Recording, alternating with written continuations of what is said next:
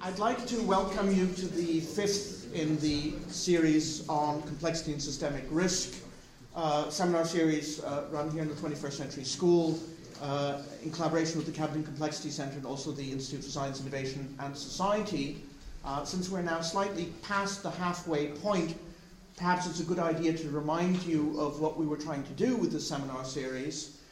First focus is in line with the interests of the 21st Century School, to think about some of the major challenges and problems of the 21st Century School, of the 21st Century, and the second, of course, is to think about how complexity and a complex systems approach can contribute to an understanding of these problems and possible solutions.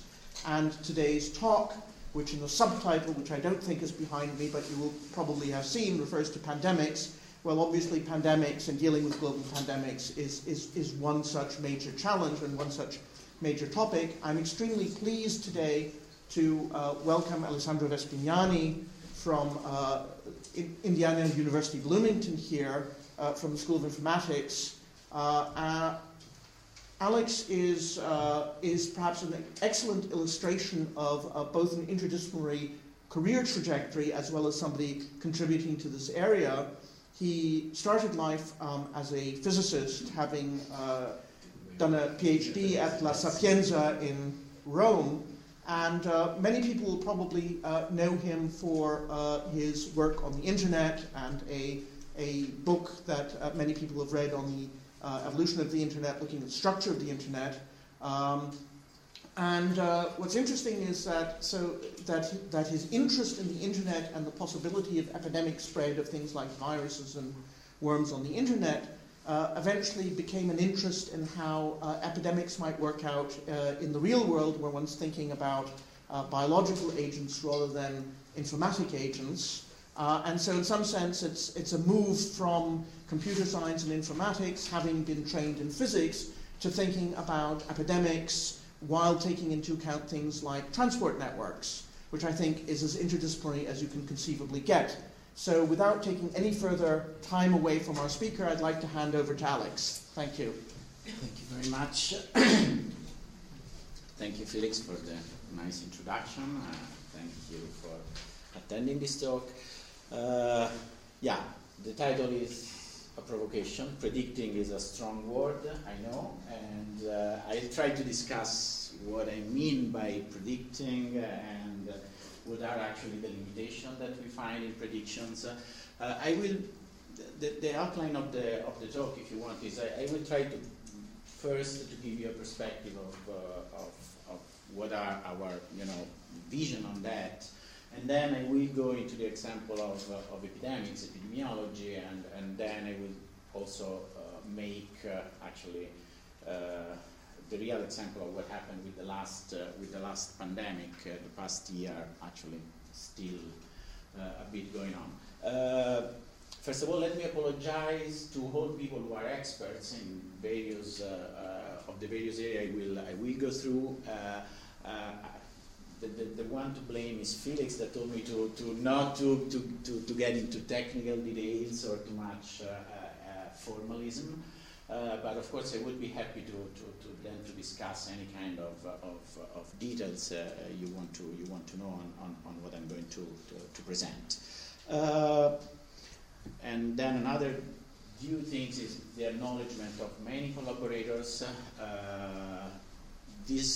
The project I will show you would have been not possible without the funding of many agencies and collaboration across basically the world, from the United States in my group, but then in Italy, France, and many other places, Spain, and so on and so forth. Prediction. Well, weather forecast is a good example of prediction, or at least is what we are so used to weather forecast that actually nowadays we are always complaining.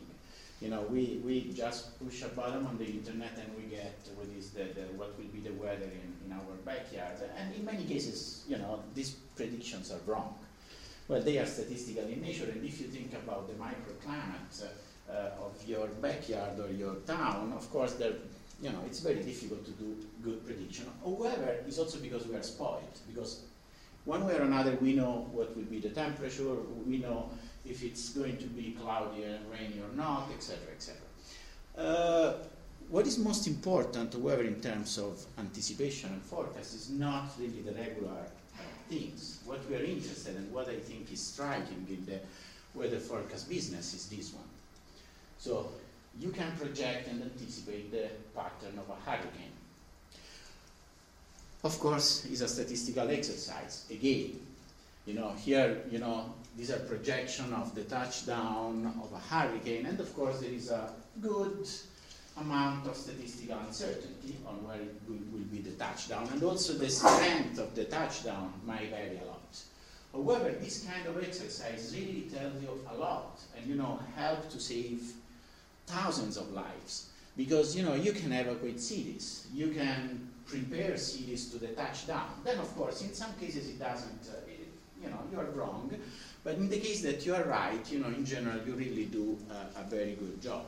And so, you know, in this sense, you know, when I mean prediction, I mean, you know, try to evaluate extreme situation in which, you know, there are big society risk, human lives involved. And of course, this exercise is very important. Well, if you think about weather forecast, this is probably what I really define the most interdisciplinary exercise that the scientific community has done, probably. You know, this is something that starts centuries ago with just the basic law of the kinetic of gases, you know, 200 years ago. And then you have turbulence, and then you have to write the constitutive equation that I was showing in these slides, these crazy equations. Then you need data, because without data you cannot do any weather forecast. And well, you know, there has been a collective effort that has created weather stations around the world, and then we have started to connect all these weather stations in order to exchange data in real time. And then at a certain point it was so clear that we had to send satellite in orbit, you know, and get the complete whatever image of the various of the atmosphere, etc., etc. All that would be pointless without supercomputing, because you would do your prediction 1 month after the event. So, you know, you really need supercomputer that can tell in real time, that are able to anticipate the pattern of the hurricane. At the same time, you need a bit of, you need a lot of mathematics, you need chaos theory to understand what is your predictability window. We know that, you know, we cannot do forecasts more than 2 weeks in advance, you know, because there is chaotic effect, and we cannot, we don't know the initial condition well enough to project for longer time, and so on and so forth. So the question here that several people start to ask is, well, why we are not able to do the same, for instance, with emerging diseases? Well, and now I have to be clear on what I mean. I don't mean to, no one has a crystal ball, right? There are people who are trying to have the crystal ball to guess what will be the next emerging disease and where it will appear. You know, well, for instance, the Institute of Angela McLean is trying to do that. You know, they work at the microscopic level on the genes of the diseases in order to try to, you know, to get, you know, to get the evolution of the virus. But leaving that aside and moving in the fact that we know that there has been an outbreak of a disease with 10, 20, 50, 1,000 cases in a certain place of the world, why we are not able to project the disease dynamics and anticipate the spreading worldwide of that disease. If you think in terms of computational power, we're talking about 6 billion individuals in the world. So that's not something that is scary anymore computationally. If you think in terms of theoretical tools, well, mathematical biology and mathematical epidemiology has a huge tradition, so there is everything. So we know a lot, we really know a lot. There are models that we could use and implement, etc., etc. And actually, you know, there are a lot of prediction. We constantly, you know, mathematical epidemiologists and epidemiologists do prediction on diseases. But why we are not able to do something that, in a way, is so accurate as weather forecasts? Well, this can be translated to other areas, not just epidemiology. And so let me tell you about an example that is close to my heart, the internet. In the next 10 to 15 years, probably about 1.5 billion people will join the internet. If you ask practitioners in the fields what will happen to the internet because of that, and I mean the 1.5 billion are in China and India, basically. And you ask to the practitioner what will happen to the internet, you find the all possible spectrum of options, from the very gloomy ones telling you that the border gateway protocol that basically govern the communication on the internet will collapse and the internet will fail and break a piece, to other people that tells that basically the system will never realize of these 1.5 billion people joining the internet, it will self-adapt, etc., etc., etc. So, however, there is no way, any scenario that you can depict, there is no way to access in a quantitative way. Another thing that is very close to the heart instead of funding agencies, why we are not able to predict with a bit of anticipation, not too much, what are the areas of science worth investing in? You know, if you talk with people at NSF, I don't know in the UK, but you know, at NSF and NIH, this is the holy grail. You know, they would like to know, you know, maybe 5 years then what they are able to do now, what are the areas in which they should put money to really, you know, propel the science, the advance in certain fields, critical fields. Well, you know that there are tons of data on our scientific endeavor. So, you know, there are now digital records of how we collaborate, grants, papers, etc., etc. So why we cannot rationalize all that in models that somehow are quantitatively enough predictive? Well, the main issue is the following, you know, because all of the problem that I mentioned contains a social component that probably is the most difficult problem that we face. So, we are talking about us, our behavior, and you know, I think I consider this a bit of a paradox, but we were able to send a man on the moon. But if you ask people how we commute every day from our place to work, there are no global data. So, you know, there are a few countries that have very good map of that, but then for what happens in the rest of the world, you have very foggy picture. And I'm talking about something that is so simple, every census bureau should know. So, you see, these are the one of the problems, but the other problem is also that, you know, when you start to talk about people, you talk about 6 billion people, and now we are talking about a world that is completely interconnected. You know, you cannot just look at UK, you have to consider, you know, we have millions of passengers every day, as we will see in the world. So, you know, you have a lot of complexity or complications that we have to consider in these problems. You know, that given the large number of heterogeneous individuals, a huge range of time and scales, non-linearity, etc., etc. There are other limits that are more intrinsic, and some of those I will pick up on them at the end of the talk. The first is the lack of large-scale data. You know, social science has a huge tradition, and again, I apologize to any social scientists here in the lack of details in how to cite. But you know, there is one of the major issues, as pointed out 100 years ago by social scientists, is how to go from the social atom or the molecules, so the small groups, to the collective states. You know, when you need measures on millions of people. And you know, you have to understand the collective behavior that arise because of these millions of people. And then there are other things like, you know, understanding the feedback loop that actually your own anticipation may have on the system, formal models for understanding the adaptation of people, etc., etc. So there are a lot of limits and issues that have prevented us to be very predictive in certain on certain systems that where the social component is extremely important. In the last years, let's say in the last 10 years, something is changing, and this is because we are able to do so. We are going more and more in what is called the society tomography, but there are many ways. Some people like to say that we are entering the age of the social colliders. So in physics there are these large hadron colliders. These rings in which you inject particles. They go one against each other, and from the pattern of what happens during these collisions, you try to understand the law of physics.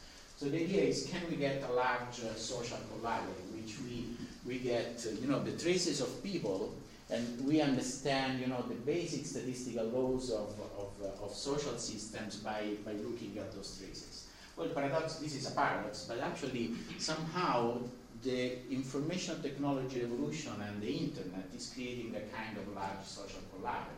So every day what we do leaves traces on the internet. Everything is digitalized. From your purchases on the internet, your travel tickets, the bills and the money that you exchange every day. So everything is tracked, everything is digital. So data set that 10 years ago were impossible even to collect are now just one click away. So basically it's an amount of information that we can collect, and also we have the computational power to manipulate. And so we can start thinking, well, can we use all that to inform computational methods that are able to deal with 6 billion individuals, to start elaborating anticipation or prediction on large-scale technosocial systems. And I'm not talking about this last part, the pervasive and embedded technology part, that probably some of you know, but in most of the places now there are sensors in, and you can count people, you can look at, there are hours of video, etc., etc. So there is, now we are really into a control of what we do on the large scale that is amazing. Another example that we need to, I think has to be brought on is the issue of mobile telephone. Each one of you now has a mobile telephone in the pocket. I'm pretty sure that, well, I hope you are on mute, but in general it's switched on. And this telephone is sending a signal to the nearest cell. And actually the provider, your telephone provider, because he's billing you, has to record where you are and who you are calling. Well, the precision of that is not very large in rural areas, because the cell might be, a few miles large. But in a city, actually, the company triangulates with the different cells, and they know quite well where you are. If you have a GPS phone, so something that is a last generation phone, they know almost exactly where you are. And all those data are there. So basically, if you ask a telephone provider, you can have a map of what people does, on a resolution that is completely unprecedented. And there are papers recently appeared in major journals like Nature and Science that now are working with those data. So you can imagine what we can get out of those data that we can use in this effort.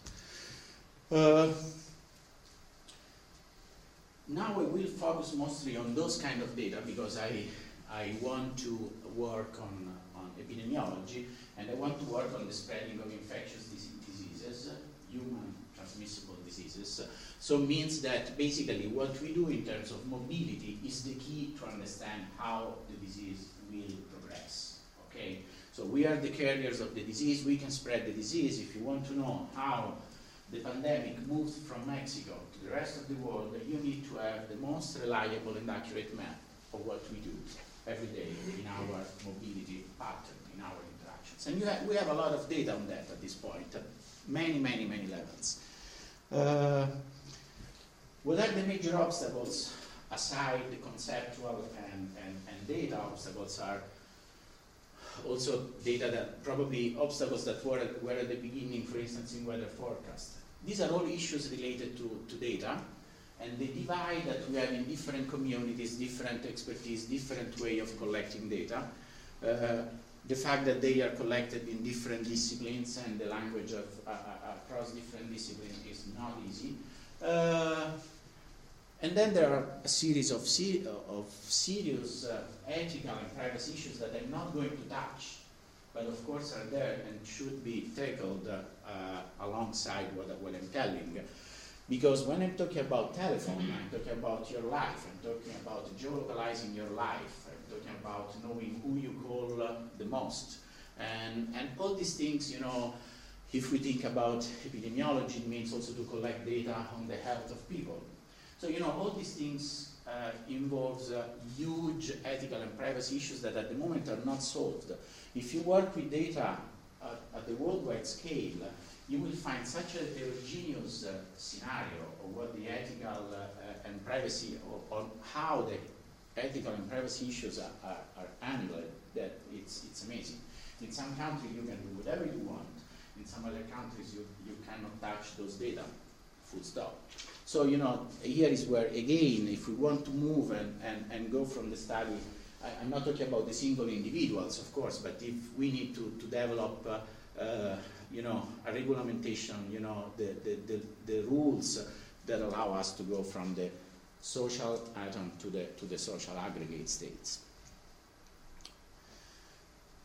Well, why to start with epidemiology? Again, I apologize to any epidemiologist that probably knows these things very well and is pretty bored by that. But for anyone else that is not an epidemiologist, this is why one starts to ask questions about anticipation of infectious diseases.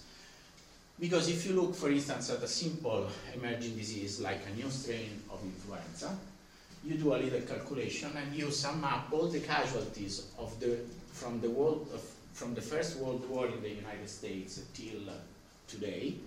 And basically, you know, the number of deaths is lower than a single pandemic influenza of the 1918. And if you think about the seasonal average flu year, it's about 36,000 people lost just in the United States. Well, let me say, because otherwise one, especially after the example of this last pandemic, could say, well, but this is not realistic. You are talking about the 1918. And yes, it's true, in the 1918, basically, we didn't have antibiotics, so any complication arising from influenza we were not able to treat. But actually, if you go back to that time, it was not even clear that influenza was transmitted by a virus. So basically, you know, it was just a complete different era. So if you think in terms of what could happen with an influenza, it's very difficult to imagine that something like that could happen again. On the other hand, there are two elements to consider. The first one is that in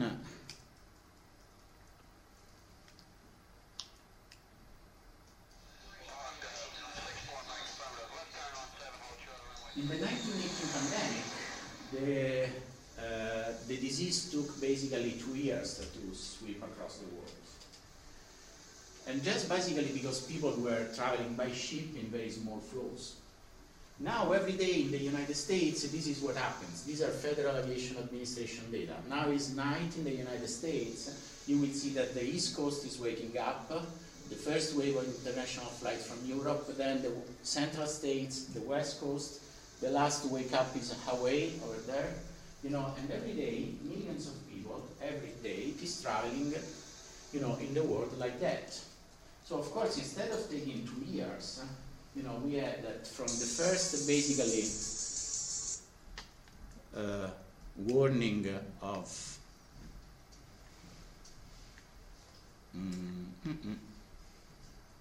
so always like that.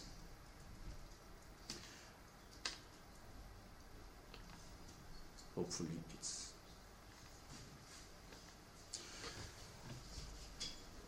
So nowadays, you know, from the first warning of the WHO to basically declare a full-scale pandemic, it took basically, I think, 2 months, 2 months and a half. So the time scale has completely changed, and that gives us much less time to react, to do our planning and policy making. And at the same time, another thing that we always have to remember is that not the entire world is the United States or the UK. And so there are most of the places in which basically antibiotics are still nowadays a luxury. And so basically, you know, we don't know what's happening in those countries, but, you know, very strong pandemic striking in those places might still be comparable to what have been the 1918 pandemic, you know. So what happened? What is the state of the art? Of course, you know, this attempts to anticipate what happens in the future as now a tradition in epidemiology. And this is a kind of diagram of what are the various approaches. Let me say, this is the scale of the system you are looking at. And this is basically the scale of your resolution. Of course, you can have a very small scale. This is the smallest scale you can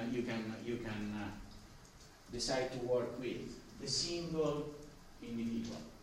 And when I'm talking about agent-based model, I'm talking about those models like the models developed by Neil Ferguson at Imperial College or Ira Longini in Seattle, other people, in which you basically map entire population at the level of the single individual with the accuracy of the household, workplace, and what they do on a hourly basis, okay?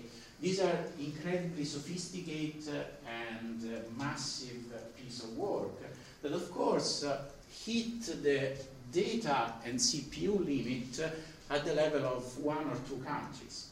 First of all, because then even the computational power we have nowadays start to, how to say, to be problematic. If you have really billions of individuals on the scale of million with all this information to simulate, it takes a long time. And that also because you don't get high resolution data enough for most of the places in the world. So you can get those for UK, United States, other places, but of course you cannot have in many other areas of the world. Then there are many intermediate things that you can do. One way to work is also at the level of structured subpopulation. Basically, what you define, and this is what I will show to you, this is what we have been doing in the last 6 to 7 years, and there are also other groups working in that area, is to create very accurate structured metapopulation models that have, how to say, in my opinion, have a couple of advantages. Well, the advantage is that they are still treatable, and there is a trade-off with the computational power that allows you to do a lot of things that you will see. So like very detailed statistical analysis, because you can do millions of runs. They can allow you to work at the worldwide scale, and as we will see, this is very important if you want to have a timing pattern of the disease, because you somehow have a self-consistent way to take into account the traveling of people. And so on and so forth. The other way that I consider interesting for those models is that you can start to increase the details that you plug in the model in a progressive way. So you can add ingredients one by one, so that you don't have to throw everything in the magical box since the beginning, but you can discriminate the various ingredients that you plug in the model and define at which scale they become relevant, at which part of the data that you are plugging in is relevant. Also with this methodology, sooner or later you are going to hit the same limit. And in principle, the two things should collide on the same point. Because at a certain point you add so many details into a structured metapopulation model that you get the same resolution of an agent-based model.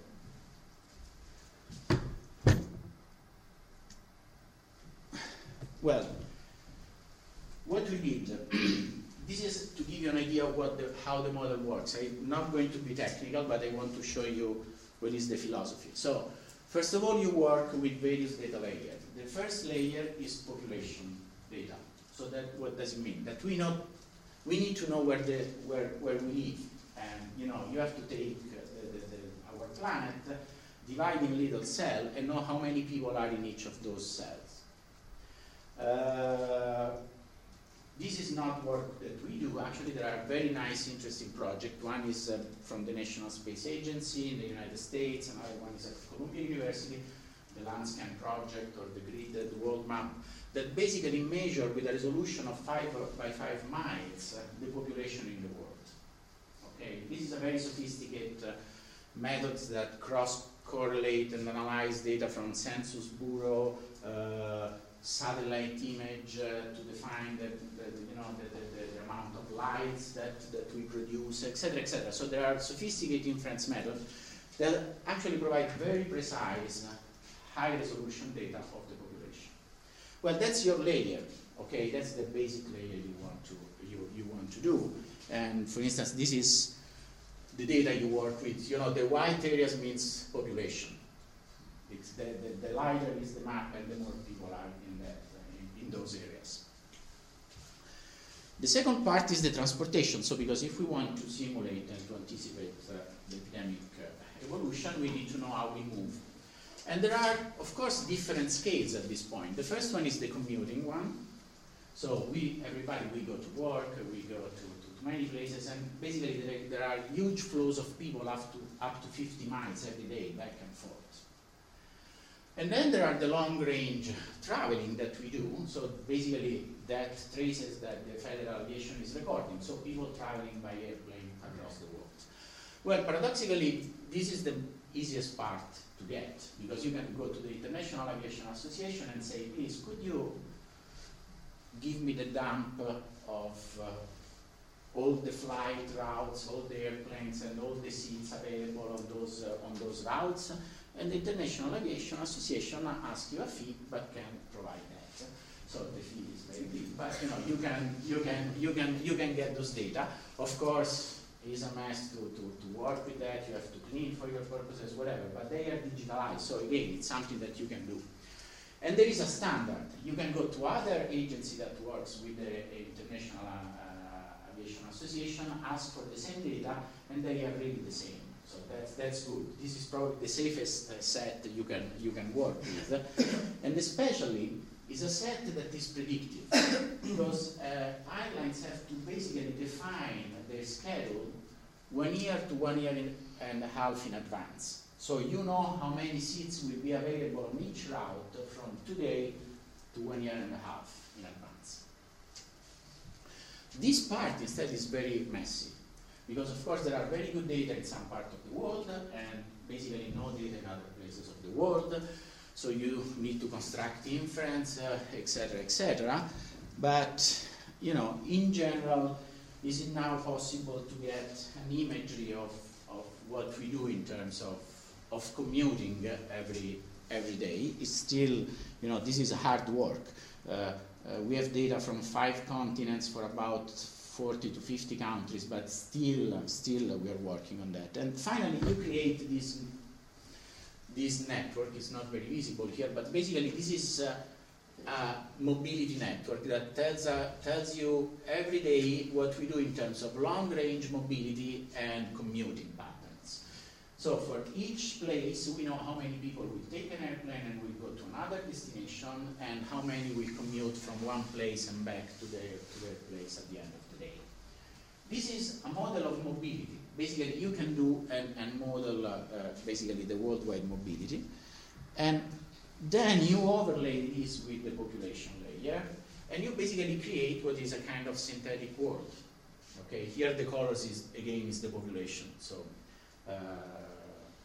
and then there is also the network. So basically, you have this synthetic world to work with, and what is left is just now to run the disease. Well, that's not what is just left, because this is the most important part. And this is basically, you can work with all the tradition of mathematical epidemiology. So you usually define states for each individual. Each disease has certain compartment as what is called the etiology of the disease, and there are parameters, etc., etc. At this point, you, in principle, you can plug these parameters and a certain number of initial conditions in your world, and then look at how the disease will spread. Okay? If you, within a population, well, this is really probably too simple for anyone, but you know, basically epidemiological models, if you want the basic one, an SIR, please, no one of us will use an SIR model for realistic things, but this is just to let you understand how it works. You have individuals that in contact with infected individuals transition to an infectious state with a certain rate. With a certain rate can recover or die or many other things, and what you do basically is to write equations that can be from the very simple deterministic differential equation that tells you the evolution within a population of the disease to more discrete stochastic approaches, or even agent-based models that start to add to each individual different tags and attributes and so on and so forth. Your main issue is always to, you know, insert one infected individual, it's actually not one, you know, cluster of infected people or whatever, and then look at how, you know, these quantities, infectious individuals, recovered, susceptible, etc., change in the single population. The problem now is that we don't have a population, we have many populations, and these populations are connected to the mobility network of our daily activities. So if you want, the mechanistic metapopulation model is this one. This is a kind of caricature, but this is it. You have a kind of network in which each node is a subpopulation with a certain number of individuals, which are individuals resident in that area. And then you have connection if you have people traveling from one place to the other. And of course, the disease is spread when some infectious individuals, but in general are not infectious individuals, are the people which are exposed or latent, and then will carry the disease in another place, will propagate the epidemic. Within each subpopulation, you can use different methodology that can go from the simple compartmental models, you know, to as I was saying, you know, the continuous deterministic one, till, you know, very complicated stochastic approaches. This is to give you an idea of what subpopulation structure actually you really get in realistic models. So this is in the United States. Each of these cells, we know the exact population within the granularity of this grid. And then, of course, you do what is called a Voronoi tessellation of the world around the major transportation hubs, so that they define homogeneous subpopulation that will travel and will commute from those transportation hubs, basically. So you have people, for instance, all these gray lines that you see on the screen are actually non-stop connection by airline in the United States. And then, of course, you have to consider also that basically people commutes with the nearby regions by this commuting network. But the time scales are completely different. In this case, we are talking about hours. If you are talking about this traveling these days, if you are talking about the flows among certain connections, you might talk about a few hundred passengers. In some other cases, it's thousands and thousands of passengers. So you have all the complexities of a very multi-scale system that you have to take into account. And this is basically what creates a problem, and at the same time, then in some cases is also whether an advantage, is that we are dealing with a very highly complex systems. So doing things that reduce the modeling to homogeneous assumption, mean field things, usually creates problem, doesn't really give you a good description of what's going on, because you are killing noise. While what you want to keep in the model is truly basically the heterogeneous nature of those systems. This is just the only formula. It's just to show off, so don't read it. It's just to tell you that, you know, then there is a lot of things that you have to consider, because you don't want to have, since you have time scales that goes from 1 hour to days and days, and you don't want to integrate all of them on the microscopic scale, you need to develop effective methodologies. And these are, for instance, what we use for the commuting is a time scale separation that has been developed by Keeling and Rouhani in 2002, and Sattenspiel in other time, and actually is equivalent to what we would call in physics to the Born-Oppenheimer approximation. So basically you integrate out the fast mode of the dynamics into effective forces, while you keep integrating microscopically the long range, basically traveling by a line. So there are many technicalities that one should go. And also one has always to keep in mind that somehow our world has changed, and you really need a network thinking somehow in this game. This is the Black Death in the 14th century. And basically what happens is that the Black Death has went through Europe like a kind of wave. Well, of course, it's a gross approximation, this one, but you know, basically it swept the country with a certain velocity like a wave. Basically every time that there was a touchdown on the coast, then it was progressing with a certain velocity on land. And that's because people mainly was traveling little amount, on the average a few kilometers per day to go to the nearest village. And that was basically the way that disease was transported across Europe. Now, if you think about SARS in 2001, 2002, the things is completely different. The disease dynamics is much more erratic. It appeared in China, then went to Hong Kong, then from Hong Kong, United States and Canada, then back to the Far East, and so on and so forth. So basically, now really you have to consider the fact that we live in a network of communication that is mostly determined by our long-range transportation needs. Okay, and you have to take those into account if you want to understand what will happen. So basically, on this side, you can write the deterministic differential equation with a diffusion term, and more or less the model would work. Here is completely different. You don't have analytical tools, and what you go is, in most of the cases, to rely on computational approaches.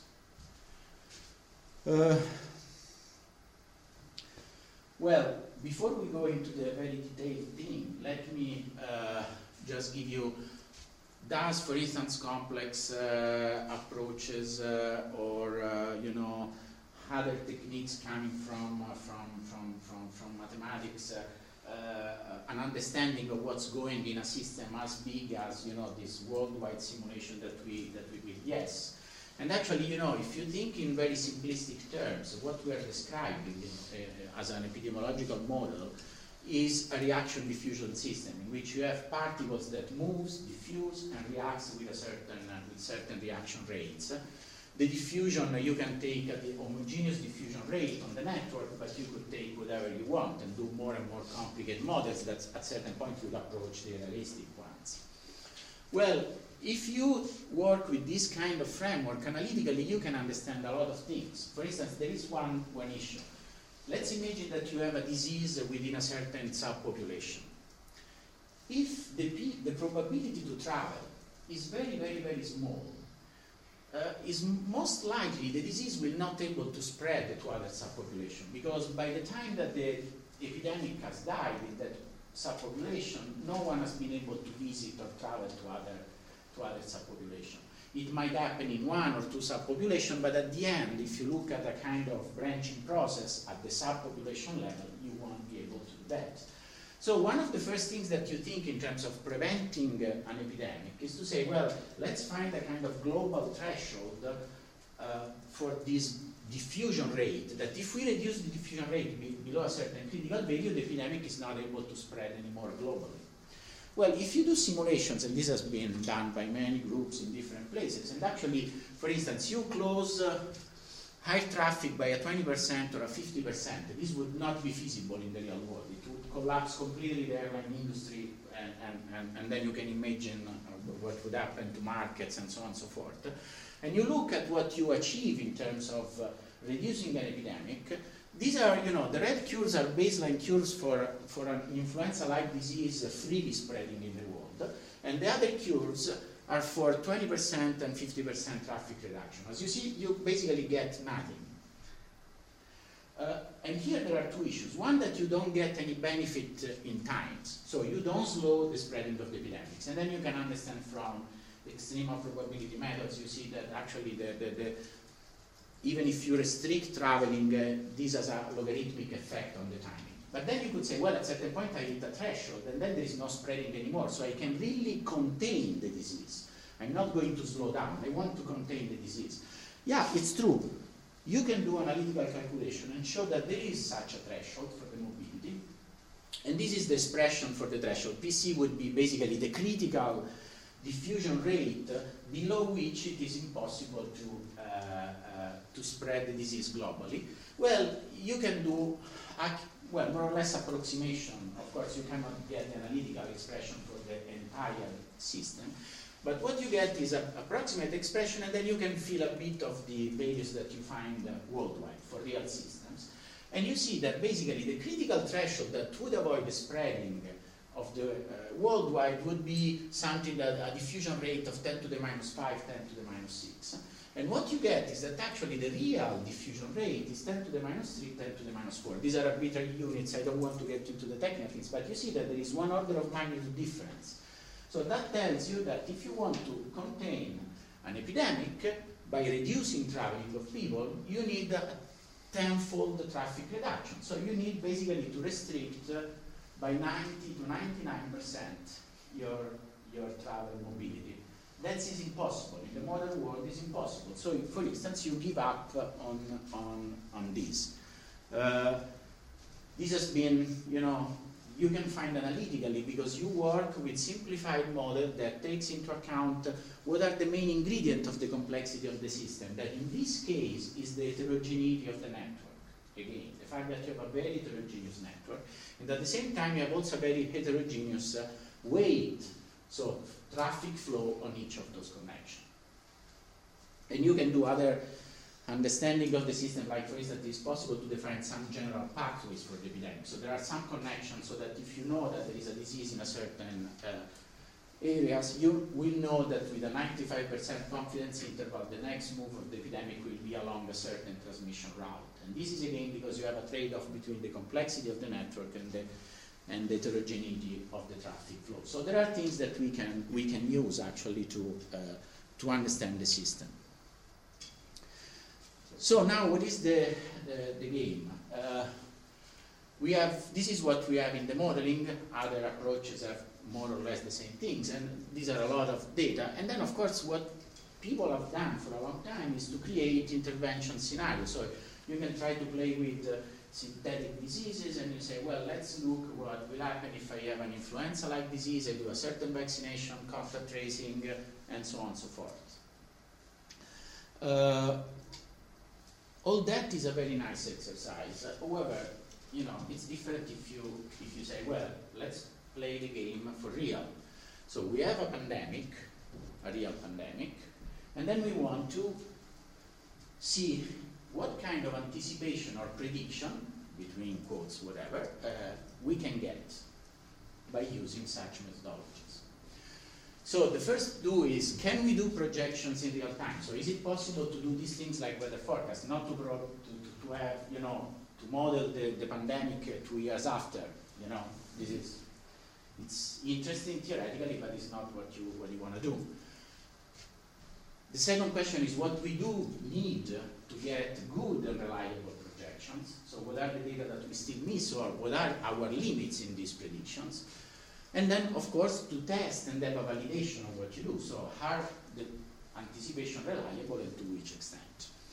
Now, no one was a pandemic, but the past February we got a pandemic after many, many years.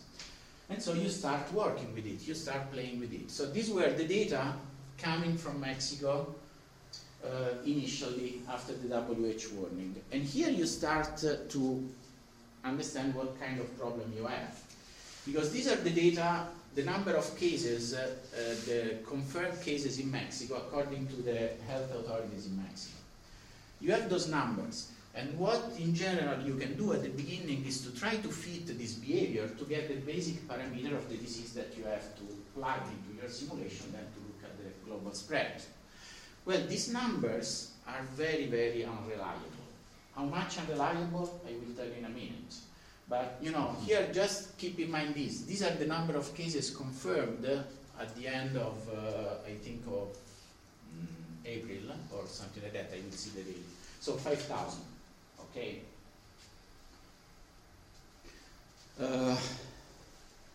Well, what we did is to start, you know, we set up with the help of many agencies and things a kind of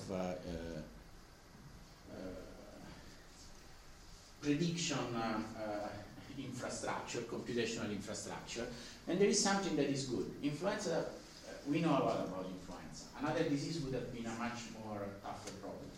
Influenza is transmitted, we know a lot about influenza transmission, basically it's this. Okay, so this is the way, yes, this is a high resolution camera. Every time we sneeze, this is more or less what we do. Influenza is in these microparticles. The microparticles can get inhaled by you if you're close by. You can touch a surface where somebody has sneezed before. You can touch his hands, etc., etc. Okay, and there is something much more that we know. Basically, you know, thanks to the epidemiologists and mathematical modelers, we know a lot about the structure of the disease. We know that there are some certain stages the disease goes through, from the susceptible, then you get latent, you get a lot of asymptomatic infectious people, so people that carry the disease, but basically they do not have fever, they do not have the clinical manifestation of the disease. All this structure is very stable across the different strains. Most of these parameters are also quite stable across the different strains, in the sense that if you think about the number of asymptomatic individuals, you know, it's not going from 1% to 100%, you know, it's usually something that is between 30% to 50%, etc., etc. So it's, you know, somehow this helps because you constrain your space of parameters and the sensitivity analysis you have to do. There are a few parameters instead that changes a lot across the strains. So the first one is the effect of seasonality. It's not clear. You know, we know that influenza is a seasonal disease. It has a peak during winter. It's depressed during the summer. How much? Well, nobody would tell you. The modeling is, you know, there are tables, effective methodology to get this into the model, but it's one thing that you have to try to ascertain from data, case by case. And then the transmissibility associated with the infectious period. Now again, I apologize with epidemiologists or mathematical epidemiologists, this is an oversimplification, but basically what you do is that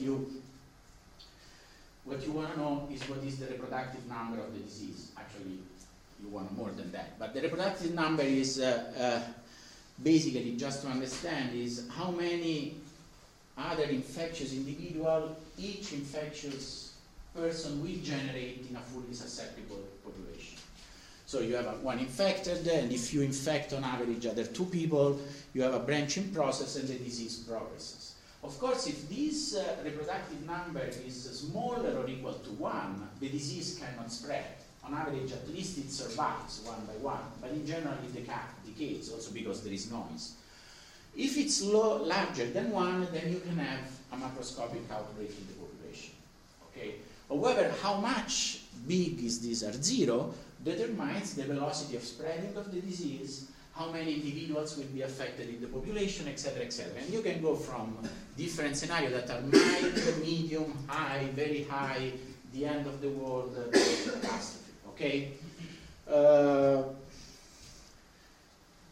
Well, this is not enough. You cannot just do that. You know, if you want to simulate, if you want to have anticipation that are slightly reliable, at least, you need to do more.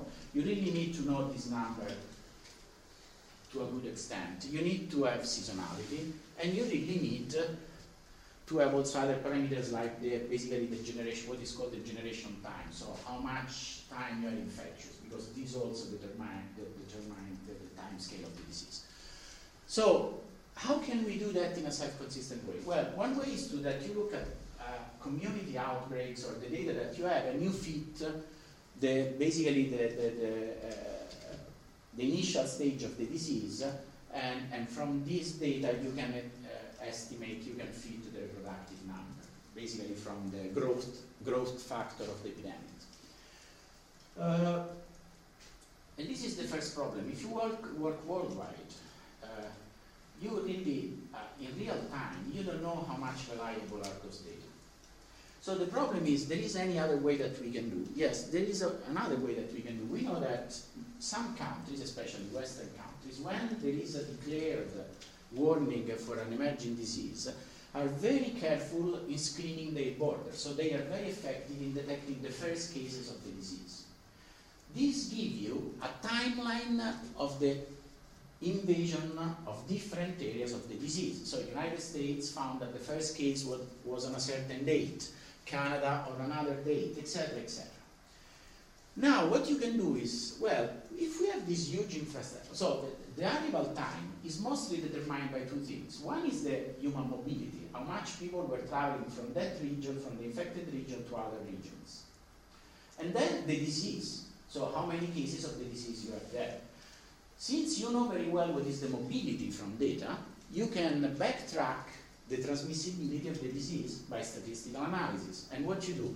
Well, you say, I simulate, I get a certain set of parameters, I simulate a few thousand epidemics starting from there with those parameters, and then I look at what is the probability that, for instance, the arrival date in the United States is a certain date.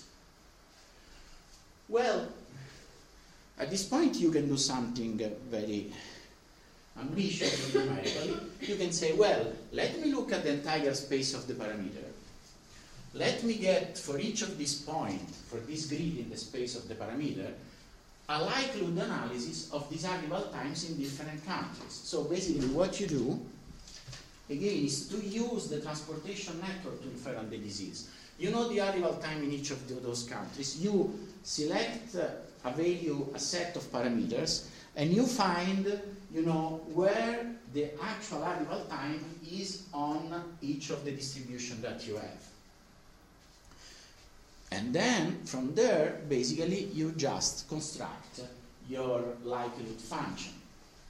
You construct a likelihood function for one parameter, and then you will have a maximum of the likelihood function for a subset of parameters with a certain confidence interval, etc., that are the most likely parameter that produce the timeline that you observe for the data so far.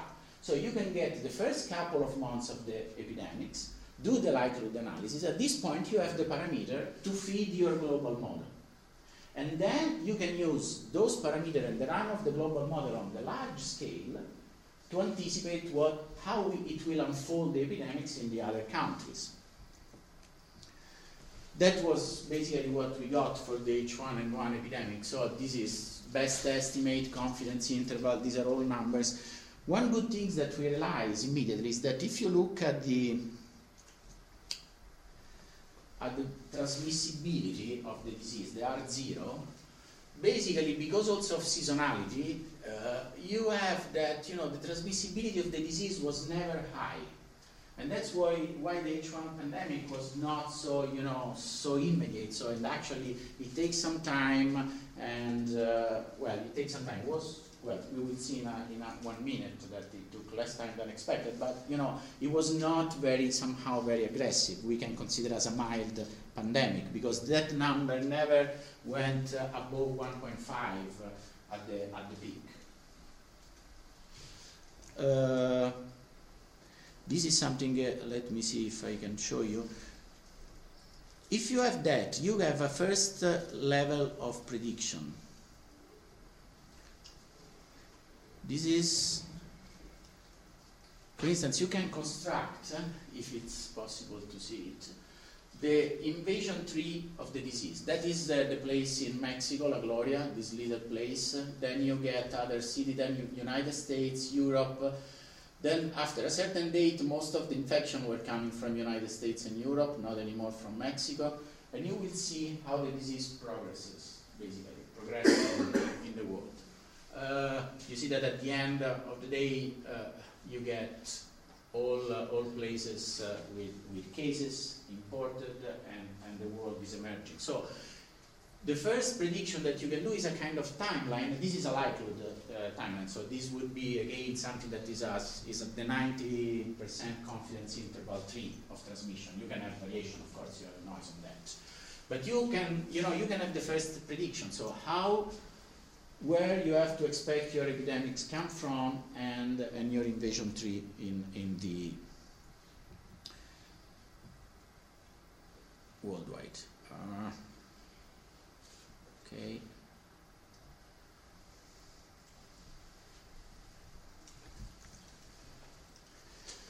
And this is to go back. The first thing that we did was to try to say, how much reliable were the Mexican data? Okay, look, this is the Mexican official report on April the 30th, 3,350 people. The first estimate that was from the WHO intervention team, Ferguson and other people, say, well, look, this number, the confidence interval is 2,000 to 280,000, and probably is much closer to the 200,000 than the 3,000. Then there has been the estimate of Lipschitz that tells that the lower bound, so the lower bound for the number of cases, this is just an estimate for the lower bound, was between 100,000 and 400,000. And then actually, if you do the simulations and you look at backtrack the things with the parameter from the likelihood analysis, etc., you find something that is between 100,000 and 1.5 million. So at this point, you see immediately that the data from the field were at least 2 orders of magnitude off, at least. So that's why, I think it's very important to consider methodology like this one, in which you backtrack parameters from data, high quality data, for instance, from transportation and population, than from the field report and surveillance, because this is too noisy. And here there are 2 to 3 order of magnitude of difference. Of course, there might be error also in the detection of the time arrival of the disease that we are using. But these are errors that may be 1 week. 2 weeks is not 1 order of magnitude. So you can understand that it's completely different, the kind of error you are introducing. Well, then you can start to play things and see, well, can we determine, for instance, the hotspot in the United States at the early stage of the epidemic? Well, this is the map that is from real cases. Again, you have to use some multiplier method that the CDC uses, because the actual number of cases detected are much less. And this is our predictions 2 weeks in advance. And so you see, of course, the 2 maps are not identical, but more or less you get the very same hotspots and the very same areas. If you look at places like, this is a snapshot of Mexico, of Texas, you see that really you get more or less the same hotspot. So this is telling you that somehow, at least 2 weeks in advance, you are able to do some anticipation. Well, that might not save the world, but at least you know what to expect. Of course, there are differences. Well, this is because the method is not. This is not deterministic. So actually, it's impressive that it's able to find places like those, because you won't expect such an accuracy. You told me I have to short things. So then the other exercise in terms of anticipation is to say, well, it's July. Can we anticipate the peak of the epidemic in the next season, in the winter? So now here is the big issue. Usually influenza has a peak in January, February, from time to time also early March. So you want to know if this will be, if a pandemic will be according to this timeline, or it will be anticipated. That tells you a lot in terms of the policy, for instance, how you roll out the vaccination campaign. Will you have time to roll out a mass vaccination campaign or not? So that's another kind of prediction that with this model you can do. If you look at the level of a single country, you need a lot of data on the importation of cases, what happened with the detected cases. Then of course at a certain point you cannot keep track of all the people with infections or exposed that are coming in. So you don't have access to those data. With methodologies like this one, you have ab initio simulations, because basically you start with your initial condition and the systems automatically, couples all the regions in the world and will tell you how many infected people will travel from each place to the other self-consistently in the methodology. You don't have to get any external input, and this is why you hope to get good data on the timeline, because the initial cases, the number of imported cases, is the most relevant quantity. So that's why, this is the reason why we published in August, a paper with the peak time for 220 countries in the world from the methodology that we developed. And now we have the results. So, okay, the red curve is the data from the surveillance, and our shaded area, this is basically what we find numerically plus the 95% confidence interval. Well, if you look, basically, we are, look at the United States, Canada, where we have the better data, of course, and you are right spot in. So, and we are talking about predicting something that was in October, November, instead of January. So, you would have expected something here, okay? And then you have most of the other countries that falls in quite nicely. You have problem, for instance, in France and Hungary. It took us 3 weeks to understand what was going on there. Actually, there is an offset of 2 weeks, and we learned that France and Hungary and another place that now I don't find it here, they basically have a kind of closure of 3 weeks of most of the public places, school, etc., for a winter break. I don't know, so something like that. That's France. No offense to French people, but so of course that creates a delay on the epidemic, because most of the people, the mobility that you have during those weeks is different, and so we were 2 weeks off. That is quite that was quite likely. But again, we are talking about 2 weeks off, of the prediction. So if you look at the timeline, this is really very accurate. You see that there are problems, for instance, in Russia. This is because I should be more precise. Russia is a very big country. It goes from the Far East to the European Russia. You have to break down things, otherwise you get an average profile that doesn't make any sense. And for instance, this is what we did for India. India, you see that in general you have 2 peaks, and this is what has been found from the data, and you need to break down from the southern India, northern India, and so on and so forth. So you can get accurate prediction on a much smaller scale. From this prediction, it was quite easy to say that any mass vaccination campaign was impossible, because with an early peak in November, it was impossible to have time with the release of the vaccine at the half of October to have really herd immunity in the population, so a mass vaccination by November. So it was rational to say, look, let's do prioritized vaccination campaign, etc. Again, this is another kind of prediction. It's not, it might not be as accurate as we would intend a prediction in physics or other areas, but you can start to say, look, given the time constraints and given what you anticipate, you know that with good confidence you will not able to do that job, and then you need to do another strategy.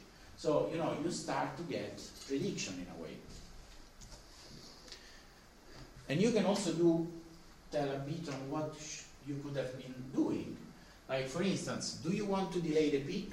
Well, if you do a systematic treatment of all the detected cases, of 30% of the detected cases with antiviral drugs, you can slow down the epidemic and bring the peak, in late November, early December in most of the places, actually also late December.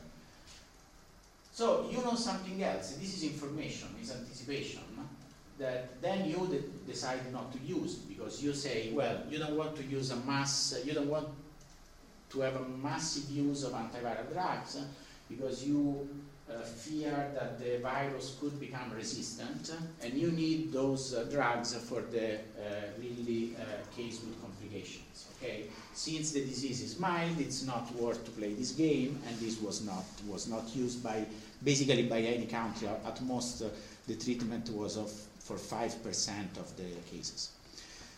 Well, the other things to do in this area then are how you talk with policymakers, and that's another issue of the related with predictions, and how you can communicate results, computational results to policymakers. I think there is no actual time to discuss that. So far so good. The picture was too, how to say, you would say that it was too emphatic, everything was right, so you were able to predict everything. What do you, so do you have everything right on spot?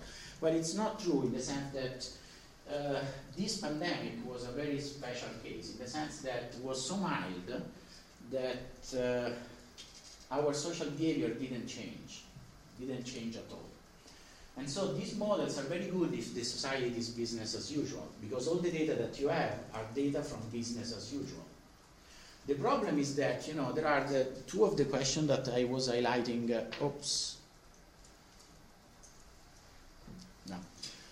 These two questions, there is a problem. First of all, if the disease would have been really dramatic, you can imagine people dying, intensive care units crowded with people, etc.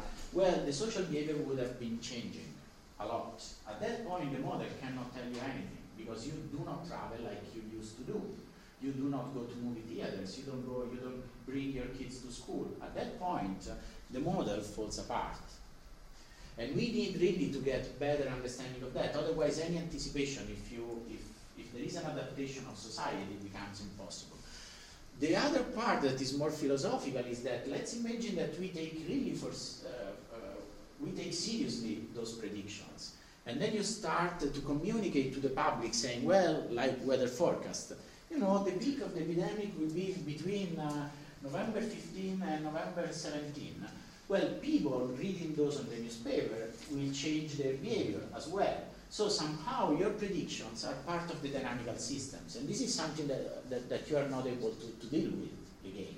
So there is something here that are, how to say, it's good to do this exercise as far as things are, business as usual. As soon as you have this kind of complication, of course we lack formal models, we lack data, we lack a lot of things that we would need to close this loop, if it is possibly, we can possibly close. I'm not even sure that this can be done. Well, I think I stop here, and then if there are questions. Thank you very much.